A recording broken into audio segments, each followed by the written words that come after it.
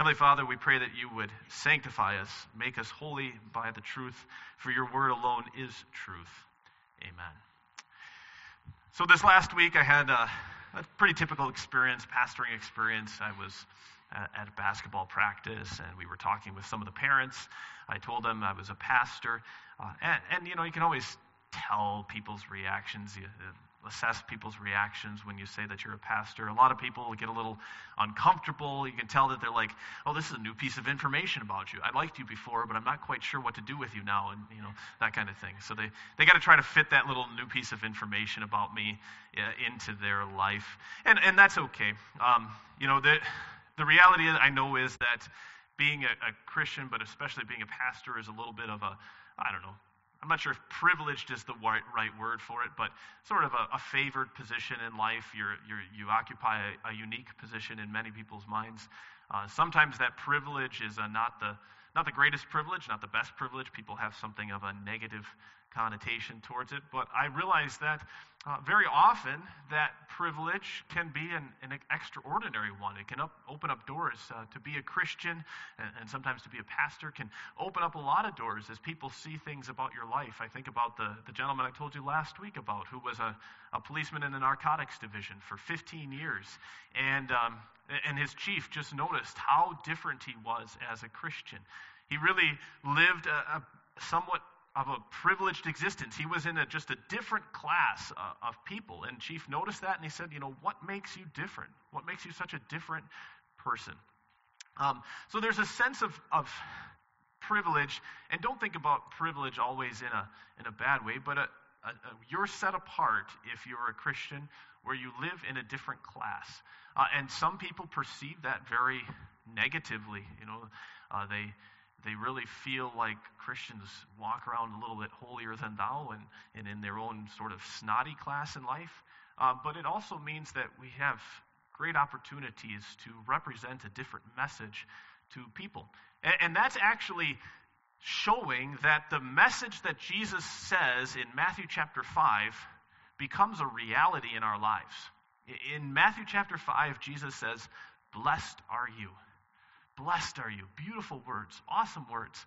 But the word blessed there that he uses, it doesn't just mean fortunate or lucky or even really happy. These people who are blessed, they occupy a unique, privileged place in life. In the ancient world, the only people who could be described with the word that Jesus used here to say blessed were the gods and martyrs. People who died for a specific cause. The Christian martyrs were all called blessed with this word because they got to occupy a unique privilege, a unique class in life. And with these words, Jesus is saying, here's a way for you to become privileged. You can be favored.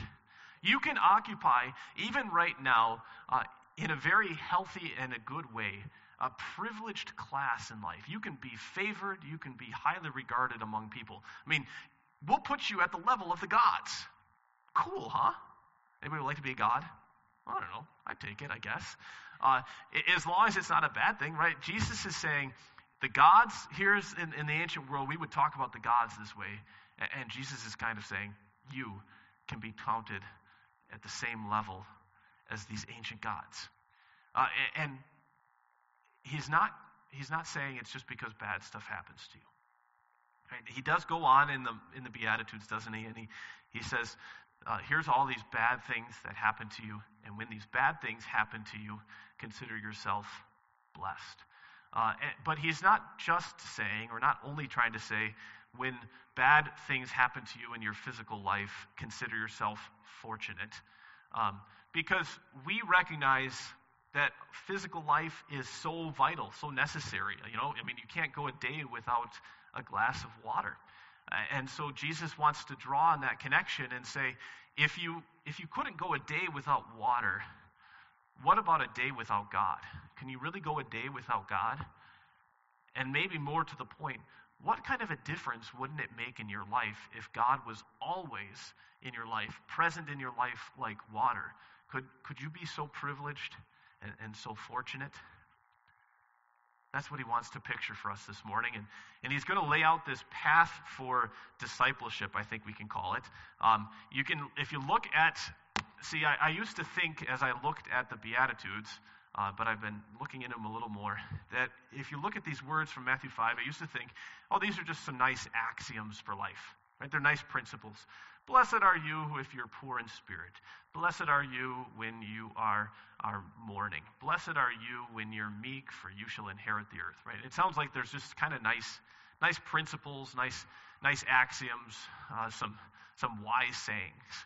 But Jesus is actually, and the reason I put it into stepping stones here, Jesus is actually laying out a path for discipleship. There's steps here. There's a progression that you and I can take where we can proceed from saying, here's the life I normally live. Now, here's the life I can follow with God. I can get close to God, and I can walk up these steps, and I can be close to Him. I can be privileged, fortunate, and blessed with Him. So let's walk up these steps with Jesus. Let's follow these steps, and we'll see this morning how we can become privileged with Him. So he starts off by saying, blessed are the poor in spirit. And, we know what people who are economically poor go through. They don't have food. They might wonder where their next meal is going to come from. They don't have clothes to wear, or maybe they don't have new clothes. And there's this sense of desperation, isn't there, that hangs over their life if somebody is economically poor. And Jesus is saying here that somebody is poor in spirit. What's different about them? Well, the person here, these people aren't poor in physically. When they come into the kingdom, when they're coming to the kingdom, when you and I are coming to the kingdom, we're saying, my problems in life, they are psychological, right? But they're more than psychological. My problems are social, they're cultural, but they're more than social and cultural. My problems are philosophical, but they're more than philosophical. This person is saying, poverty doesn't mean that they don't have smarts. It doesn't mean that they don't have character. It doesn't even mean that they don't have passion in life. Poverty of spirit means more like that they're short on resources in their spirit. If you and I in life, if we have we're short on cash a little bit, right? We got a financial problem to solve. We're going to go hit up mom and dad for a few bucks first. And then after we've hit up mom and dad for a few bucks, we'll probably watch a few YouTube videos, or maybe buy a book for $12.95 and learn how to take up a new gig. Right? We'll just get a new gig job and drive Uber or something like that and make some extra money. If you and I in life, if we have relational problems, relational difficulties, we'll get a counselor, we'll get a social therapist to help us through some of our relational challenges. If you and I, if we have personal productivity problems, if we need to get our act together, right, or get our life together, we might learn a new productivity system. We might learn a new a system for getting things done, right? We've got this great self-help culture, don't we? Excellent self-help culture. I mean, whatever you want to learn, whatever you need to learn, if you've got a problem that you need to fix, hop on YouTube or buy a book for $12.95, and the expert will teach you everything you've ever needed to know about whatever topic it is, and you can be an expert then. Right? You'll have your life solved. And we even do this when it comes to helping people with their spiritual problems, don't we? We're the first culture that says, believe in yourself. Love yourself. Actualize your potential. We're trying to say to people, you can even self-help your own soul. If you feel a little short on resources in your soul, you can help your own soul. And Jesus is saying here, poverty of spirit is starting to realize many people approach Christianity like self-help. We say, I'm a little down on my luck in life. I'm running a bit dry. I'm going to come to church for a few weeks. I'm going to hit up church for a little while, and I'm going to, I'm going to cut a few bad habits out of my life, get rid of the drinking or whatever else, and I'm going to kind of clean up my act, and I will talk to, I talk to the pastor if I need to. We approach it kind of like self-help. And Jesus is saying, no, poverty of spirit means you don't say, well, I'm a little bit messed up. I need to clean up my act a little bit. You say, I don't have the resources. I don't have the capacity and the ability to fix my life. It's not saying, I'm going to come to church for a little while so I can straighten a few things out. But poverty of spirit means we say, my life is a wreck. It's a mess. It's in shambles. And I need some real gospel encouragement and forgiveness. It's saying to God, Lord, you are the Lord of my life. And my entire life belongs to you. And I'm not coming to you because I need a little boost. I need a little pick-me-up in my life. I'm coming to you because I am spiritually bankrupt. I owe everything to you. My whole life is empty. That's real poverty of spirit, right? And that's the first step here. That's the thing that we learn to say. So the first thing when we learn to follow Jesus here, we got this first step in discipleship is we say, my problems are beyond me. I'm spiritually bankrupt. I don't have the resources, the ability to handle these things. Right, so now being poor in spirit means that we are starting to face the realities of our life. Now most people understand that their life has problems, don't we? Most of us see that our lives are filled with problems, but we're still oftentimes blind in specific areas. For me, it shows up when I start talking about my goals. I got big goals in my life, and every 6 months or so I meet with a mentor, and I tell them about the goals that I'm working on, and I'll say, well, I'm trying to find 10 new gospel conversations and 5 new people that I can disciple, and I'm trying to decrease my interpersonal conflict behaviors by 25% or something like that. And they'll say, those are BHAGs. Those are big, hairy, audacious goals. Good for you. BHAGs. Right? And then they say, how's that going? It's not, we had Christmas or we had this event and this conflict came up and I got distracted. And I don't want to see the reality. I don't want to face the reality. I don't want to face the real problem that I can't, I don't have the power, I don't have the capacity, I can't on my own power get any of these things done. I live in denial of my ability, of my spiritual capacity. And that's where I live. That's where I end up staying. You just can't recognize here. Well, you and I, we can't say, I recognize the symptoms in my life. I understand these symptoms. I have a lot of symptoms of a broken spirituality. You've got to dig into that. You got to dig into the symptoms and say, what's causing this? What's the disease behind it? Many of us, we experience a lot of changes in our circumstances that cause us sadness. We experience a job loss that affects us. We experience relational conflict, don't we? Or we experience a death in the family. And yet, do we ever ask the question, what's behind this? What's causing all of this? What's eating all of this up? See, being poor in spirit means that I acknowledge I don't have the resources. I don't have the spiritual capacity to handle the problems in my life. But mourning means I see that my problems, my deepest problems, are sin problems. My biggest struggle is a spiritual struggle. It's not just a physical outward struggle. You can tell this. You ask a lot of people, what are your biggest problems in life? A lot of people are going to say, my biggest problems are financial problems. My biggest problems are health. My biggest problems are my relational conflicts. No, right? This is saying no. There's when you mourn, you start to see my biggest problems are spiritual. They're sin problems. And there's a weight then that starts to push on you. It presses you. It starts to crush you and to push you down. And you might almost go into despair because you start to feel like, man, there's just no way out from under these problems. They're gonna overwhelm me. They're gonna get at me. So when we mourn, And then we start to say, I see my problems, my sin or my spiritual problems. We really deal with the reality as they are. So now we've got this weight pressing on us because my spiritual problems, my sin problems, they're so heavy. I almost feel like they're going to crush me. And some people will start to say, I feel like I can't please God. I feel like I can't win.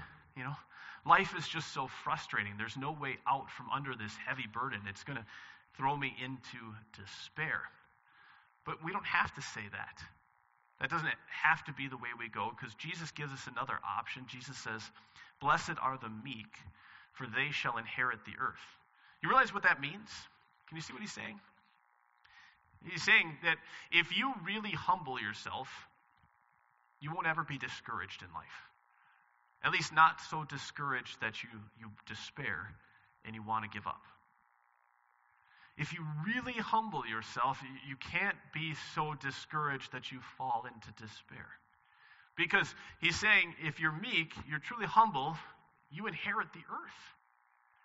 You've got the entire cosmos in your hands. You've got the entire universe in your hands. How can you despair? How could you possibly give up in life if you've got the whole world literally in your hands? The meek shall inherit the earth. This is another way of Jesus saying that whoever wants to lose their life will save it. If you lose your life for the gospel, then you save your life. You finally get your real life. So how do you test this? How do you test if you find true meekness, true humility? We just need to know here the difference between true humility and self-pity or false humility. So for example, a lot of people will say, I believe God has forgiven me, but I'm not sure if I can forgive myself. Say something like that. Right? I believe God's forgiven me, but I don't think I can ever. And that sounds like a nice, humble thing to say. It sounds like you've arrived at humility if you say that. But what is that maybe really saying? What might that really be saying? Because it doesn't that say, I do believe that God can forgive. I believe God is a God of love. But I have high standards for myself. I demand a lot of myself. And I have higher standards maybe even than God. Right? God has standards here, and he's willing to forgive me. But I have these standards, and I don't believe that I can forgive myself. You see what somebody might be saying if they're saying, I believe that God forgives me, but I can't forgive myself. They're saying, I have higher standards even than the God of the universe. But the God of the universe is saying about you and me, I forgive you. I forgive you and I love you. This is a great place to remember what C.S. Lewis said about humility. C.S. Lewis said that true humility is not thinking of yourself, thinking less of yourself. It's thinking of yourself less. So let me say that again to make sure we've got it, right? True humility is not thinking less of yourself. It's thinking of yourself less. If you're going to be a truly humble person, you're the person who says, God, it's what you say about me that matters. What you say is what matters. When you say I'm a sinner, when you say I'm a saint, when you say I'm forgiven, that's what matters. That's what I listen to. I'm not going to think of myself as, I don't have to think of myself as less of a person, because you've already said I'm forgiven, and that's what matters. And it doesn't matter. It doesn't matter who I think I am. It's what you think about me that matters. Now I'm going to be finally meek, truly a humble person. So you got a person here, right, who is poor in spirit, which means that they can say, I don't have the resources. I don't have the capacity to handle the problems of my life. And then they start to mourn because they're realizing my biggest problems are spiritual problems. They're the problems that I bring into life. And then they've become meek. They have true humility. They think of themselves less. They think of what God, and he says so much more. And that person is the person who will finally be hungry for a truly better life. Or as Jesus puts it, he says, that's the person, blessed are they who hunger and thirst for righteousness. And there's a great example of this told by a woman named Rebecca Pippert. She tells this story of a person who hungers and thirsts for righteousness. See, righteousness, what is righteousness? Righteousness is just the appearance, it's the external appearance that you are doing things right. It's the appearance that you are accepted and approved because you've got a sense of rightness in your life. Men, if you think about the fact that you sit around and you play video games and you don't get the chores done around the house, and yet your wife still loves you and accepts you and approves of you, that's righteousness. Right? She is imputing righteousness to you. She's counting you as good and right, even though you don't get a lot of the things done. Right? So Rebecca Pippert tells the story of a woman coming up to her after a conference one time. She was a speaker at a conference, and the woman says, I'd like to talk to you because I just got married with my husband at this church, and this is a very conservative, very, very conservative evangelical church. Who knows? Maybe it was a Wells church. And so she says, what happened is over a couple years back, we were kind of shining lights. We were up-and-coming leaders in this church. And then we got together. Everything was going fine. About 6 months before we got married, I found out that I was pregnant. And I was horrified. And we decided that we were going to have an abortion. We were going to get an abortion. Because, why? Because we wanted to maintain the appearance of rightness. We wanted people to accept us and approve us. It looked like they were hungry for righteousness. And it looked like they were hungry for for God and for His approval and His acceptance. And they wanted that acceptance to pass over their life. But she decided that they were going to get an abortion. And so day of her wedding, she walks down the aisle and she says, she's thinking to herself, everybody is beaming at her. They're all smiling at her. They love her. And she's thinking to herself, man, you're a murderer. You're a murderer. Right? She walks down the aisle and she's thinking that to herself. And she says, as she's going down and then after the wedding, she keeps saying to herself, you were so worried about showing these people who you really were. You were so zealous to look right that you would murder this life. I know who you are, she said to herself, and God knows. And so she turns to Rebecca, this woman that she's talking to, and she says, I've confessed this sin over and over thousands of times, and I just can't get past it. I can't put it behind me. How could God possibly forgive me for this? And Rebecca turns to her and says, my dear friend, Jesus Christ died for every sin, for all the sins. He died for the good people and the bad people, for the Nazis and for their victims, for the moral people and the immoral people. And every one of us committed the sin that put Jesus Christ on the cross. Every one of us is so filled with pride that we put him on the cross. As Luther said, she said to him, as Luther said, we all carry about in our pockets the very nails that put Jesus on the cross. You were already a murderer long before this happened. And even this sin was totally paid for long ago. So what do you think happened to the woman then when Rebecca said that? Right? Was she crushed and did she say, oh my goodness, my life is just over. I can't handle this, right? You're making me feel worse. I mean, I came here to tell you that I committed this terrible sin with this baby, and now you're telling me that I actually put the Son of God to death on the cross? You're making me feel worse. Do you think she said that? She didn't, actually, right? She said, wait a minute, you're right. I've always believed that Jesus Christ died for sinners, and it was my sin that put him on the cross. And now I came here to tell you that I did the worst thing imaginable, and you're telling me that I've done something worse. I've done something far worse. I put Jesus Christ himself to death, and that sin is paid for and forgiven.